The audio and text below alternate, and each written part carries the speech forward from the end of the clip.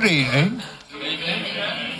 Will you please welcome a friend of us all and a fine gentleman, I have to say, Mr. Chris Madden.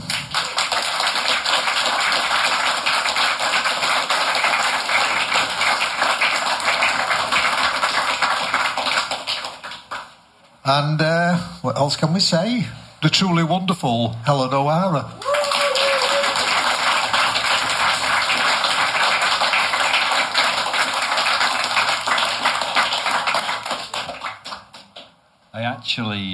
I begged to go to that first Cat Club and introduce this record because Gary Guestlist, who was another member of the Cat Club, kept telling me we do this thing on a Tuesday night once a month, and it used to be on a Tuesday, didn't it? It did, yes.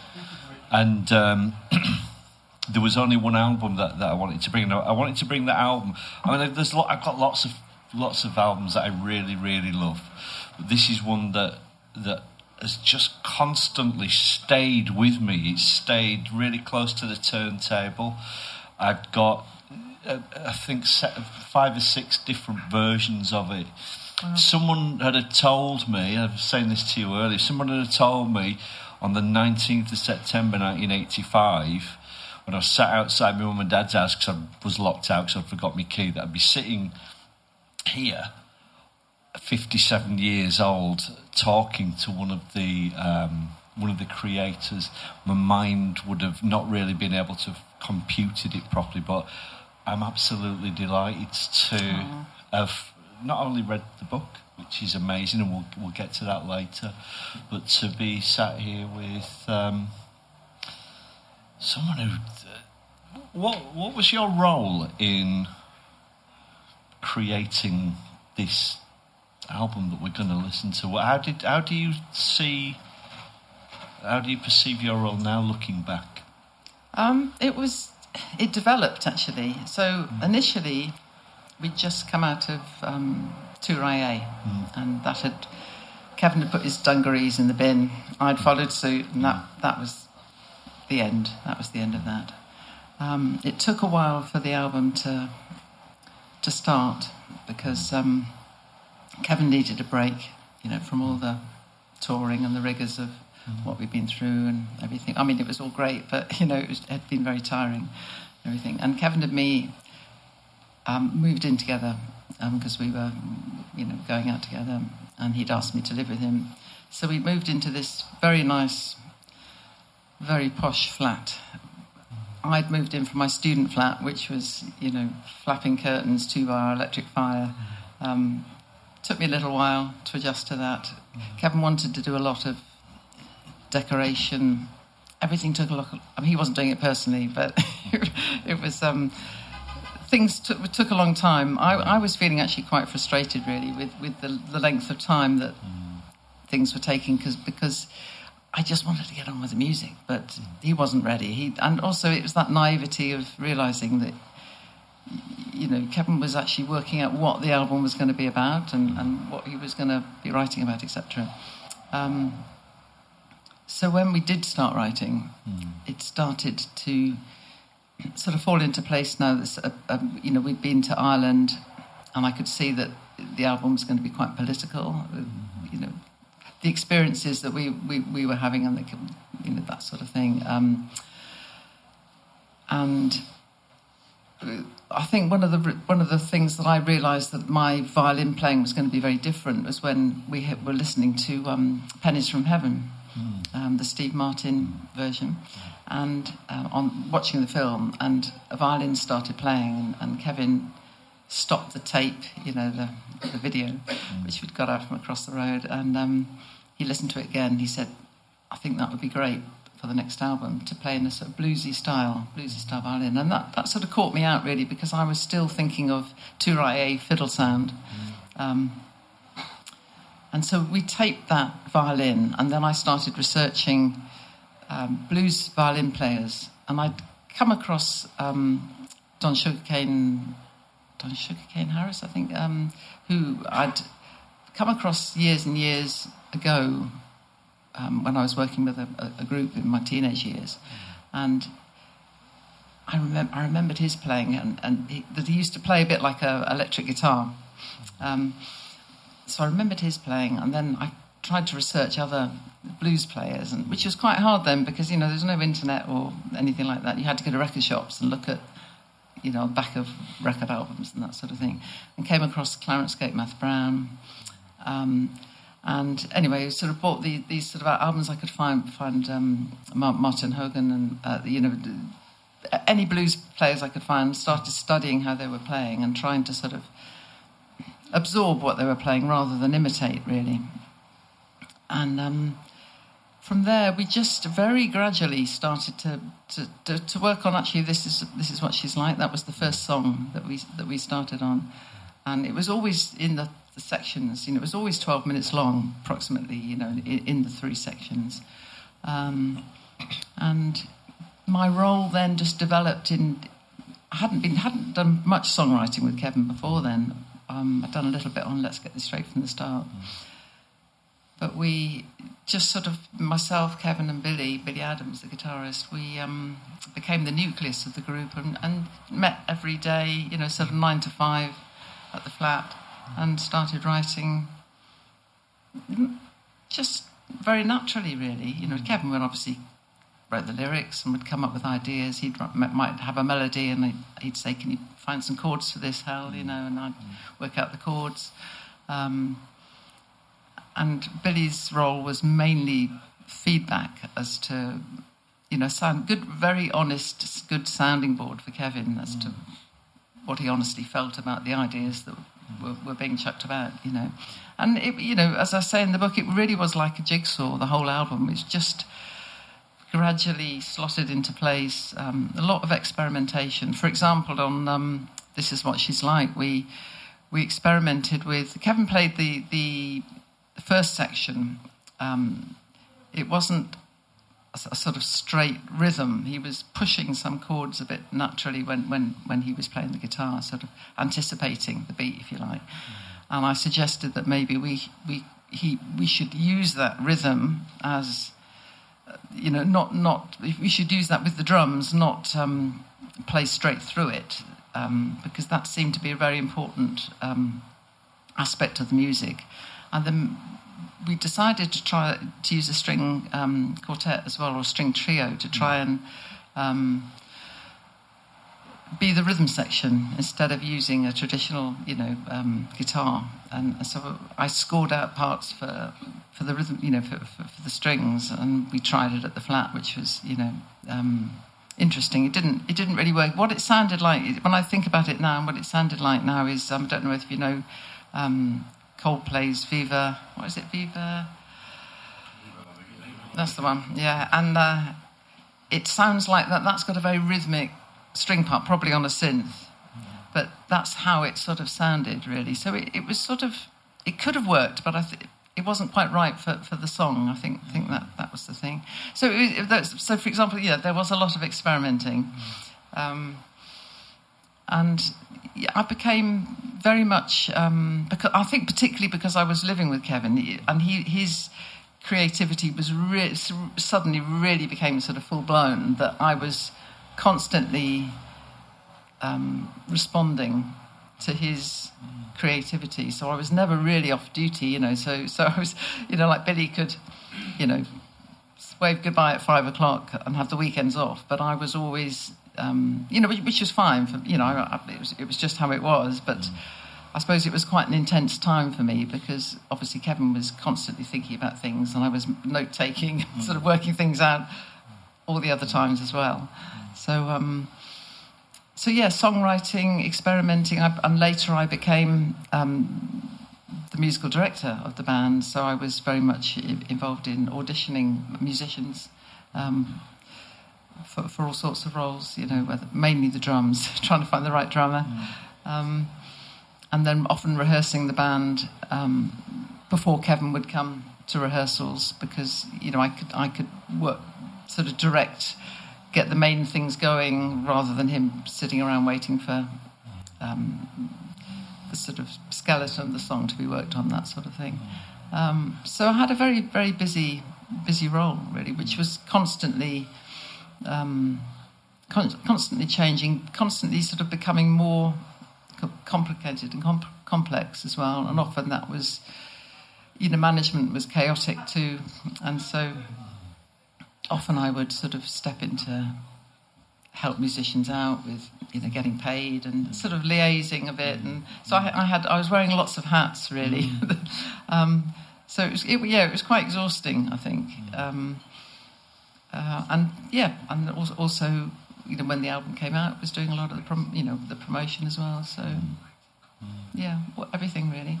One thing I will say is that I noticed on the, which is correct on the fact sheet, is that on the album it says Kevin and Pete Schwer produced it, but in fact it was myself as well, which Kevin didn't put me on the credits initially. I don't really know why. He doesn't remember why, but previous,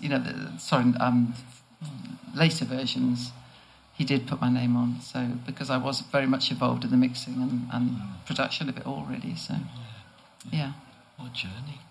But yeah, it was great. That's what comes across in the book, and we're straight into book territory now. I think that's okay to do. What came across was actually what an amazing time it was. And that was a real shock for me to read. So, possibly you are aware of this, that there were a lot of stories that floated around about. So I had a mate who signed a major record deal in the 80s, and I remember this engineer coming up to Leeds. So my mate was from Leeds, and he was a guy who'd been involved on some sort of mix. Can't remember his name, but he started telling all these stories about nobody was allowed to laugh in the studio.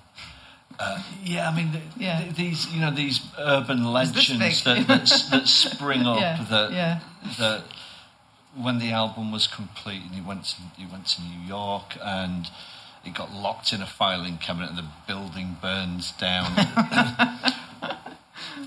That doesn't come across in the book. It actually comes across that this was a really amazing experience. I know that it was really intense for you because you started to assume these multiple roles, but it sounded... It was intense, but it was very exciting. Yeah.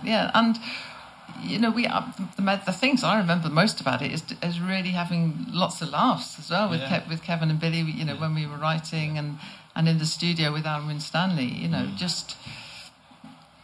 really enjoyable. It was. There were lots of myths floating around, and these things happen, don't they? Yeah, but no, it was amazing experience.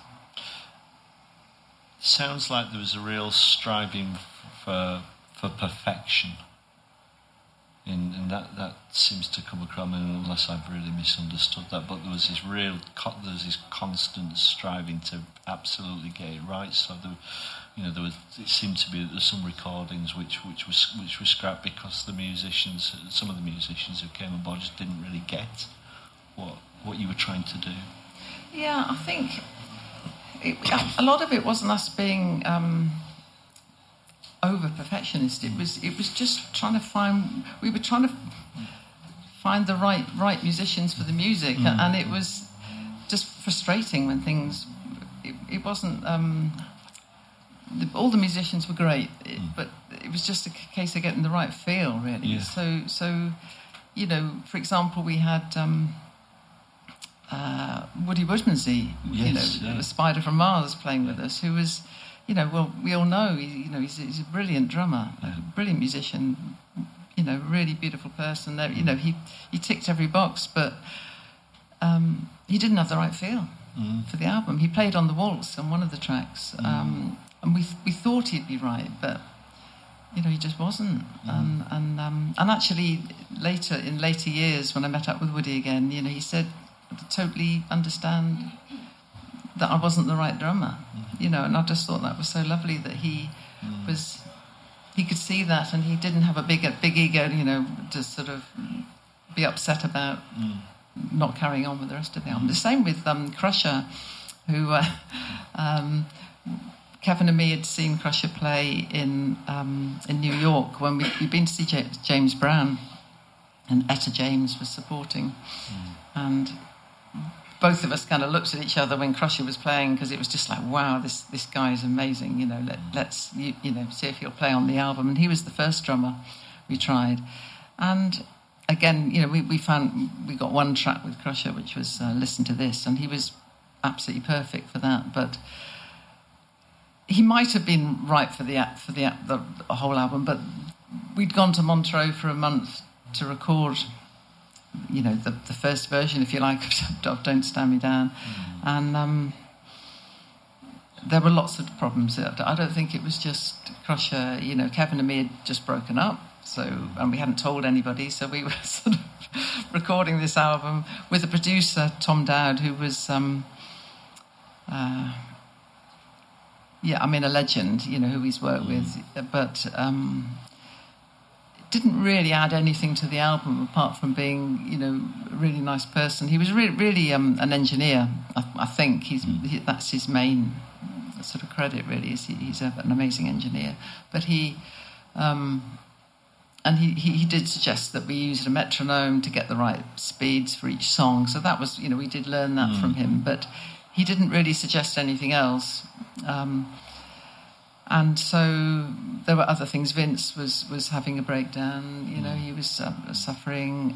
There were all sorts of things. So it might be that Crusher could have been the right drummer, but with all sorts of things going on, it didn't work out. So yeah, we just got one track with him. But then, you know, when we did find the right drummer, who was Tim Dancy, who we'd seen play with Al Green, it was just wonderful when you just suddenly realise you've got somebody who was playing what you were hearing in your head, but you just couldn't find with anybody else. And we literally auditioned, I don't know, 50 drummers, 100 drummers, I don't know. They'd come in to the studio, you know, and Kevin was paying all their expenses, you know, and sometimes they'd start playing, and they were all good, you know, all good drummers. But they'd start playing and you'd just think, I just know from the first 30 seconds they're not right. But you think, well, you know, they've come all this way, you've got to let them play a couple of songs and, you know.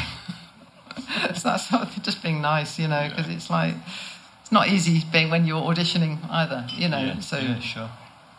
So when Tim stepped in, it was just like magic, you know.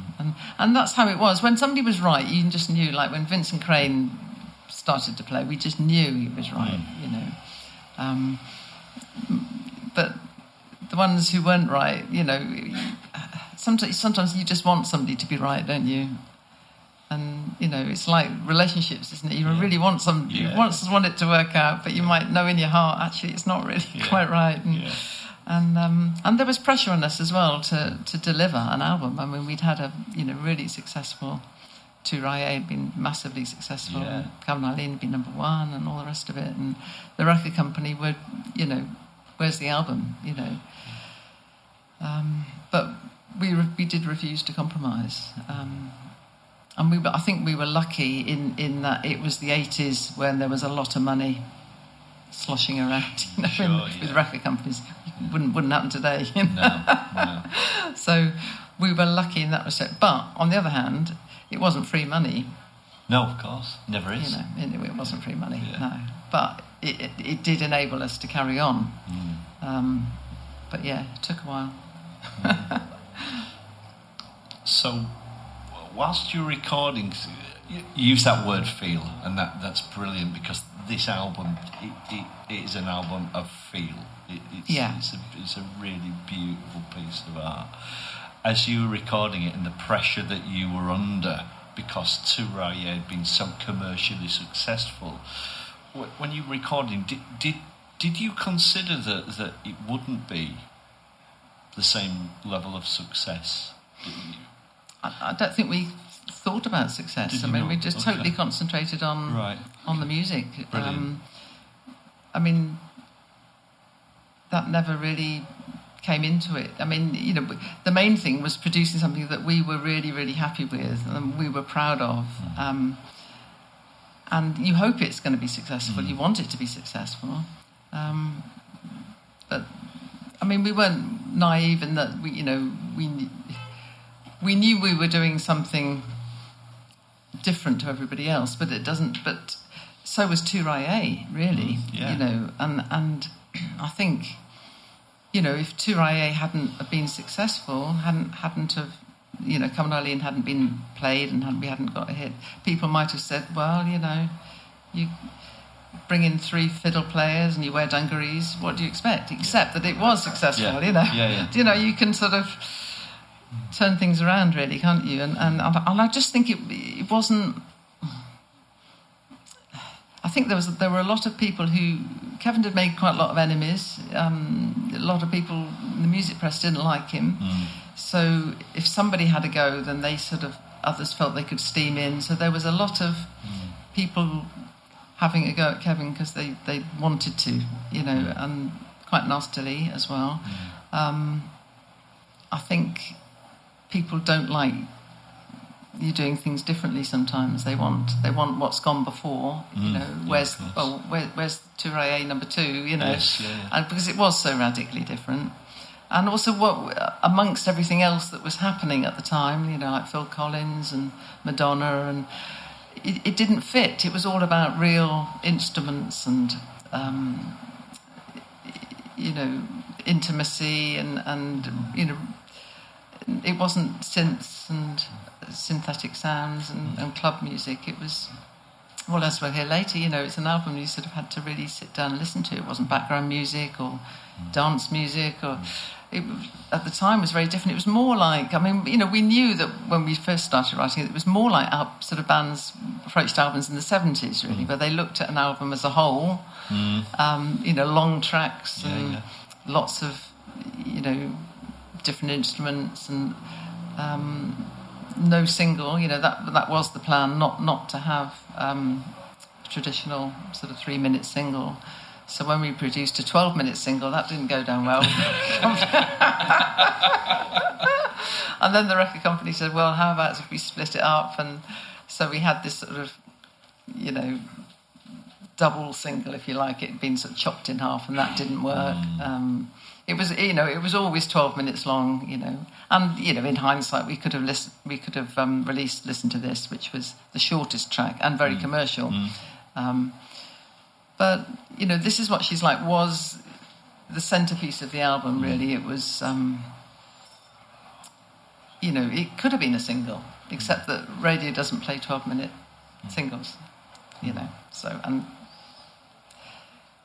nothing's changed really today. If you don't fit Radio 1 now or Radio 2, you won't be played.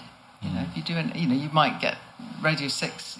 BBC Radio 6 might play the sort of indie, slightly, different things. But basically, people, the powers up there want you to conform to what they want to be played. It's very hard to do something different, and we weren't doing it differently for the sake of it. It was just what was happening. It was just what was coming from Kevin, because obviously he was the main creative drive, of the album. And I think now we've been. It's not a matter of proving right or proving wrong or anything. It's just I think the fact that it has stood the test of time. I used to get ribbed for liking this album. Did you? Yeah, I did. Yeah, and so for me, my experience was a personal vindication when it started to get reappraised. Yeah, I think somewhere in the 90s it started to get reappraised. Yeah. And I'd met Kevin a few times before that, but I did chat to him at probably 97, 98, and told him, it's a brilliant British soul album, and he said, it's not a soul album. And I said, okay, well, that's how it appears to me. How has it been for you to have it re-evaluated? As being a really, really huge and key part of the creation of it. Yeah, it was great. I mean, in the 90s, I was very much removed from music business anyway, because I'd stopped playing and was bringing my family up, and I wasn't paying much attention.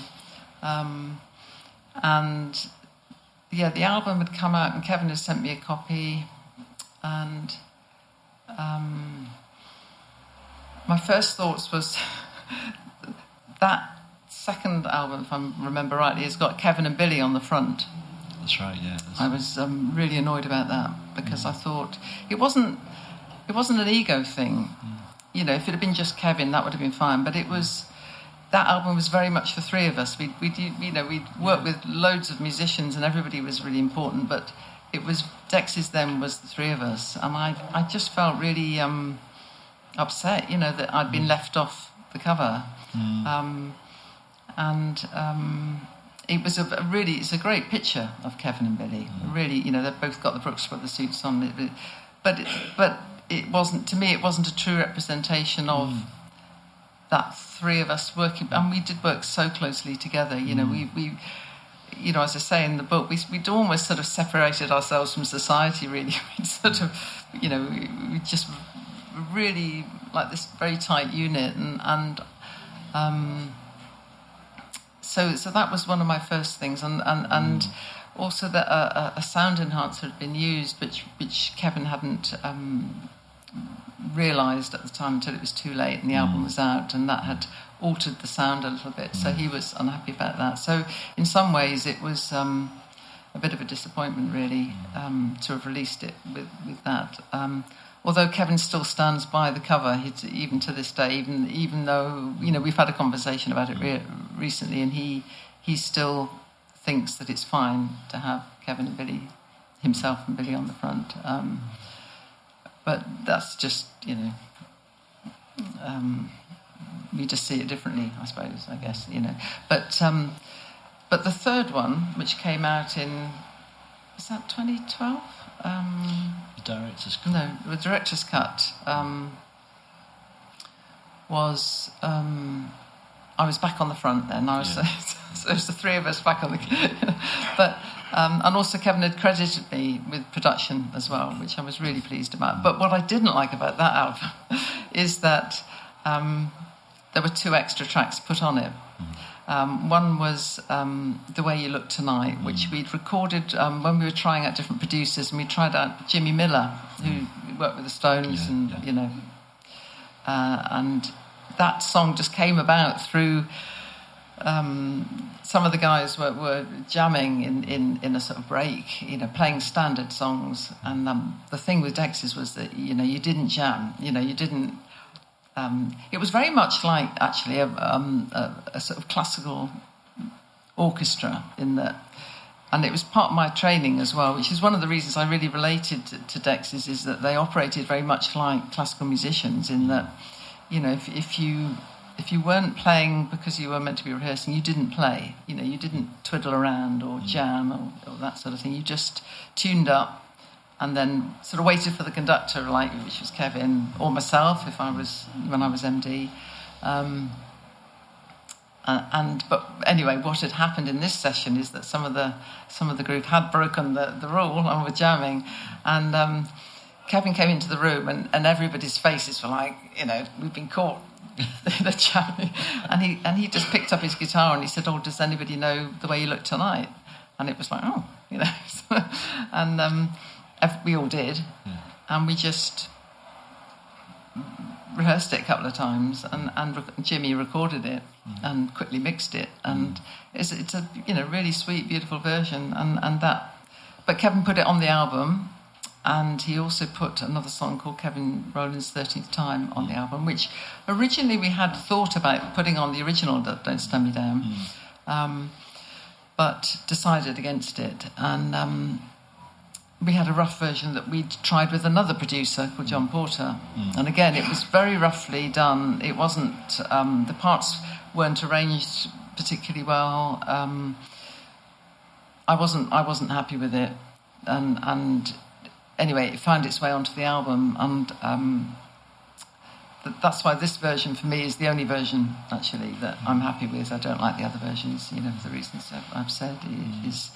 I think they take away from what there's something very special about this album we're going to hear tonight, in that it works completely, and I think having these other two tracks has diluted it or just interfered with it. They're great songs, but I think they perhaps could have been on an EP or something. So I'm really pleased that it's got the recognition now, and people are discovering it and love it, and we young people are discovering it and loving it as well. So it's really holding out. But I would always say this is the version to listen to. Yeah. Me too. Yeah. Me cool. too. Yeah. I've got millions of questions, but I think we probably should listen to it. Yeah. This is an absolutely, and you said it in a different way. It's a peerless record. There isn't another record that came out of the 80s that is like this album. It is utterly unique. Thank you for creating this, because it has had such a profound effect musically upon me, and it holds a really special place in my life and the things that I listen to, and it almost certainly influenced the things that I listened, which came out not so soon after, but within a few years, which I still hold as real templates for what I really love and enjoy listening to. And as I said earlier, it's never been off the shelf next to my record player. Well, I've got, I'm not one for, displaying Dexys memorabilia around my flat, but I have got a picture of. We thought it was considered as the cover. It was a picture taken by Kim Knott, who took this album cover, and he's actually he said he was a fashion photographer. He's like for models and Vogue and stuff. So he's got a great eye, for photography of people. And he took a great picture of you might have seen it, of the three of us, Kevin, me and Billy, on Madison Avenue. Yeah, it's brilliant. And it's slightly at an angle, and it's a black and white picture, and we were all wearing coats and stuff, and it's Kim said that should be the album cover, and it could have been. I'm actually glad this one is, though, because I think it's got some peculiar sort of. You're right. It's a really peculiar cover. Yeah, it's slightly unsettling. It's a bit Victorian. It's a bit stiff, isn't it? Whereas the other one is just a great shot. It's just a great picture. And what I've done is I've got that blown up and I have that on my wall because this album is, like the same for you. It's, I listen to it still. I still listen to it. Me too. Yeah, yeah. And that cover does not tell you anything about what is to come no, at all. No, and that's the slightly confusing thing, isn't it? Yeah. The clothes we're wearing and everything. I mean, if you like the Touraye cover, it's all right. Well, but there's a sense of a bit Celtic. There's, you kind of know, don't you? You've got an inkling of what. There's no surprises. Yeah. Whereas that and the music, We were talking earlier about what I do. I'm a therapist, psychotherapist, and we were talking about the things that when you listen to music, for example, one of the things that memories emerge. Yeah. And when I was thinking yesterday about coming here today, one of the memories that emerged was listening to this album for the first time, and there was something there. I couldn't genuinely make sense of it. It didn't take me long to make sense of it because I listened to it 4 times that day. Wow. And when I finished the 4th listen, it was just like I'm listening to something that I've really not heard the like of before. Well, I think I felt a bit like that when we were writing it sometimes. When, for example, the first track on this is The Occasional Flicker, and hearing Kevin playing the first verse just on an acoustic guitar, and the chords it was just that thing of that's just very different. There was definitely an atmosphere. That was the thing. And that happened a lot throughout the album. Of you're just like, wow, this is, Or whatever you were channeling, it's something really magical. After listening to the record, we had a post-album discussion and a bit of a Q&A. Nobody's mentioned the production of the album and the recording of the album. I think it's the best that we've ever listened to in terms of that ever. Wow. It's balance. It's like spherical when it starts. Like everything perfect in the world or in the universe is that good. Oh. And it opens up and gives. Tell us about your role in the production of the album.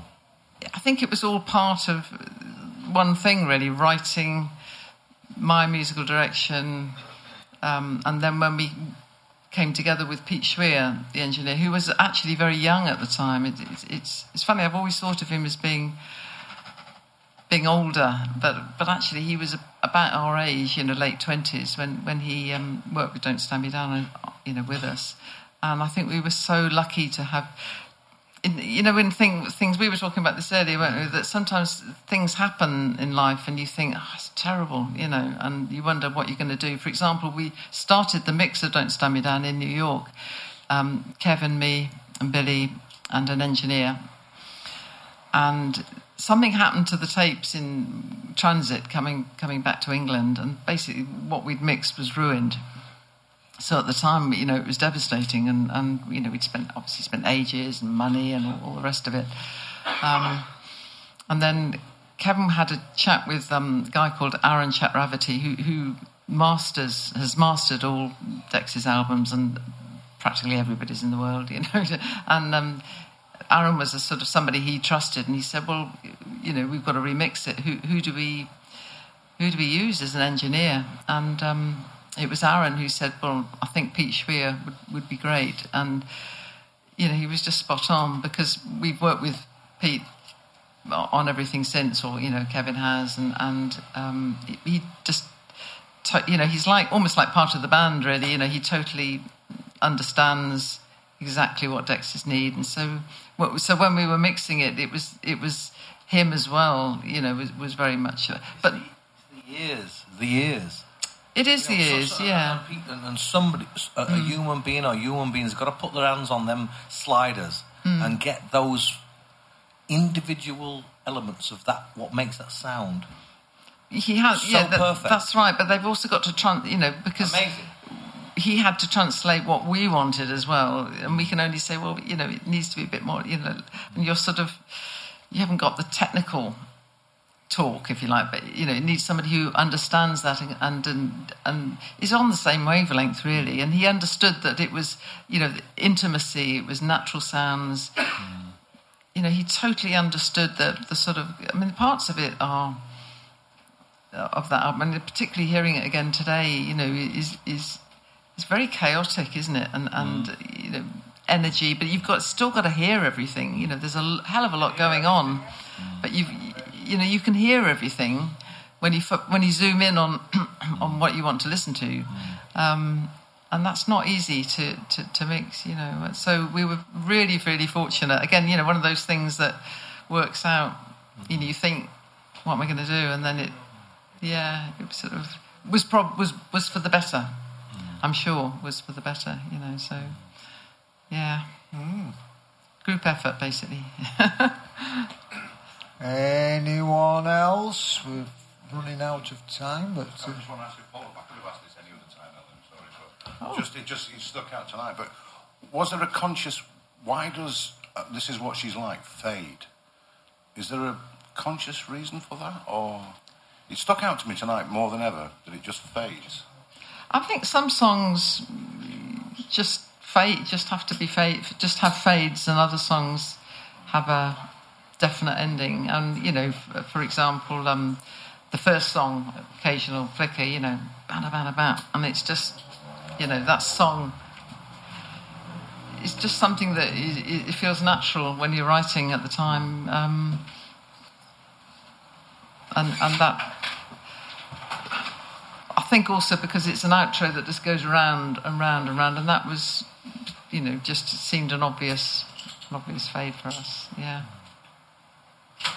some things you don't have to analyse too much. You just kind of know, you know. Yeah.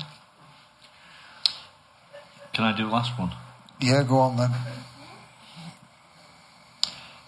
So when I was saying earlier on that Root do the best books, they really do, because actually what they bring to life is incredible humanity.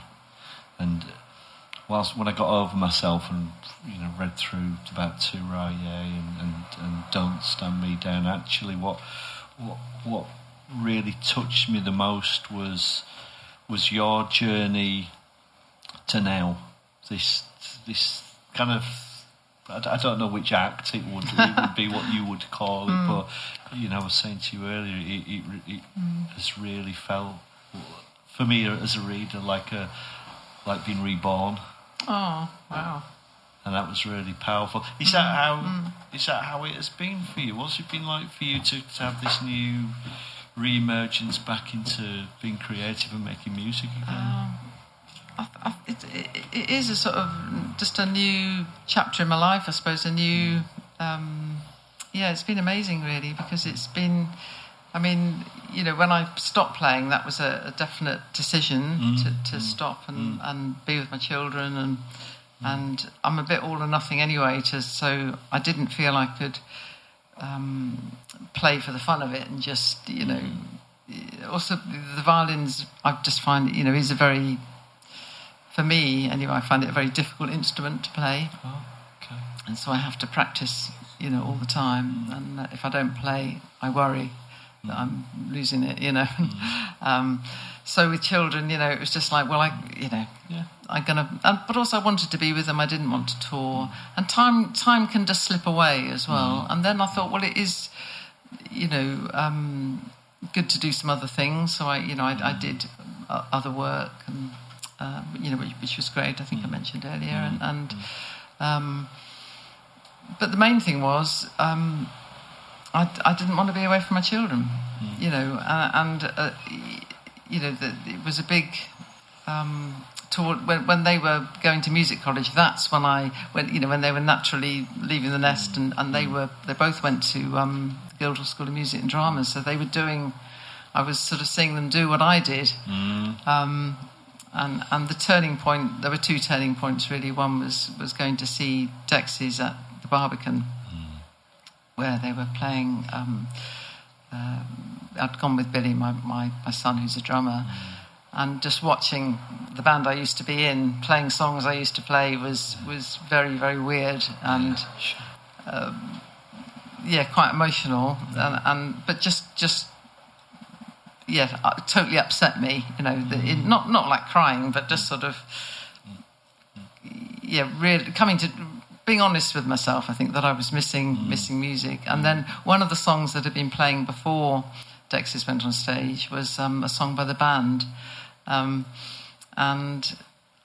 I'd heard it the night they drove Old Dixie down, and I heard it not long after that, and that's what broke me, I think. And that was the song. I just thought, right, I just loved that song. And it was almost like watching somebody else go and get the fiddle out and I just thought, right, I've just got to do this now. And I didn't have a plan or anything, but I've never really had a plan in my life, and I just sort of thought, well, you're just going to have to work really hard, and if that's what you want to do, and so that's what I did really, and all sorts of different ways of. Quite difficult, I think. I was well into my 50s, and the music business had really changed, and just to think of it was too overwhelming to have this plan of how am I going to get it. So I just really concentrated on the here and now, really, and I did a lot of busking to try and get my confidence back, and. Some people recognised me, some people didn't, and I used to get lots of curious glances. I think just being a woman in her 50s, why is she busking? And also the music I was playing was English folk music, which confused a lot of people because it wasn't Irish music, and there were all sorts of things. But it was really good for me to do that, and also make myself. I think somebody suggests the other day and I hadn't thought about it, but it was almost like making myself quite vulnerable as well. Standing by myself in London, filing case. I mean, not, you know, the money was nice, but I mean, it didn't make very much, you know, but it was, that wasn't the reason. It was to put myself there and play by yourself is quite, you know, quite nerve-wracking. And I used to hate it if I had started up and somebody would be waiting ready for me to play, because I just want to warm up quickly first, and you know, so it was really good for me psychologically, that. And then things started to come in. You know, Kevin asked me to play on Let the Record Show, on Women of Ireland, and Tanita asked me to play. So people I'd worked with before, which was you know, really, really lovely, reconnecting with my past. But you know, everybody kept going, but obviously, you know, they were older. And then I was working with local bands as well, which was really exciting, really, really fun. And I did have to, you know, I took some stick from quite a lot of people in things like, I remember playing with, my nephew had a really lovely group, actually, and, you know, we were doing sort of pub gigs and things like that, and a guy came up to me afterwards and he just said, you ruined this gig, you know, he says you're too old, you know, to be playing with these, you know, this band. And it was just like, I had to really like... Yeah, there's a few twats about. Well, it's just like thinking, I think you've got the problem, mate, not me. You know what I mean? It was that sort of thing, and it was just like, what a thing to say, you know, so, you know... That's really unself-aware, isn't it? Yeah, but it was funny, nothing really... didn't, you know, I had a few of these sort of things, but it was just like, well, you know, you're not going to stop me. I'm just going to carry on playing. You know? So, well, you know, because usually when people say things like that, it's because they're jealous. Yeah, they've got a problem with themselves stuff going or something, on, or they've got stuff going on, you know, and it's just like, well, actually, I'm really enjoying this, so you know, you don't have to listen, you know, and. So yeah, it was quite. There were quite a lot of challenges, but it just sort of got better and better, really, you know. And yeah, and now it's unbelievable, really. You know, I like working with Tim. You know, it's like, ooh. And I still get a bit sort of. You know, I do have to pinch myself a lot. You know, I've never been casual about who I've worked with, and you know, I always get a bit nervous about, you know, not wanting to let people down, you know, and when you know, you just want to kind of do your best, really, you know, for who you're working with. So yeah, and I just see how far it goes, you know. I mean, if it all stopped tomorrow, then you know, I had a really good life. It's been really, you know, a privilege who I've worked with. And do something else, go back to gardening, or, you know, what have any more kids? But you know, it's just like. Well, I for one, I'm loving this re-emergence of you into the world as somebody who's deeply creative and deeply human, and thank you. And I can't believe I'm actually that 20-year-old me still sat on the wall in some parallel universe, looking at it's gone, looking at that, and not really. Not having an idea of what would be inside. This has just been amazing. Thank you. This is brilliant. Thank you. Thank you.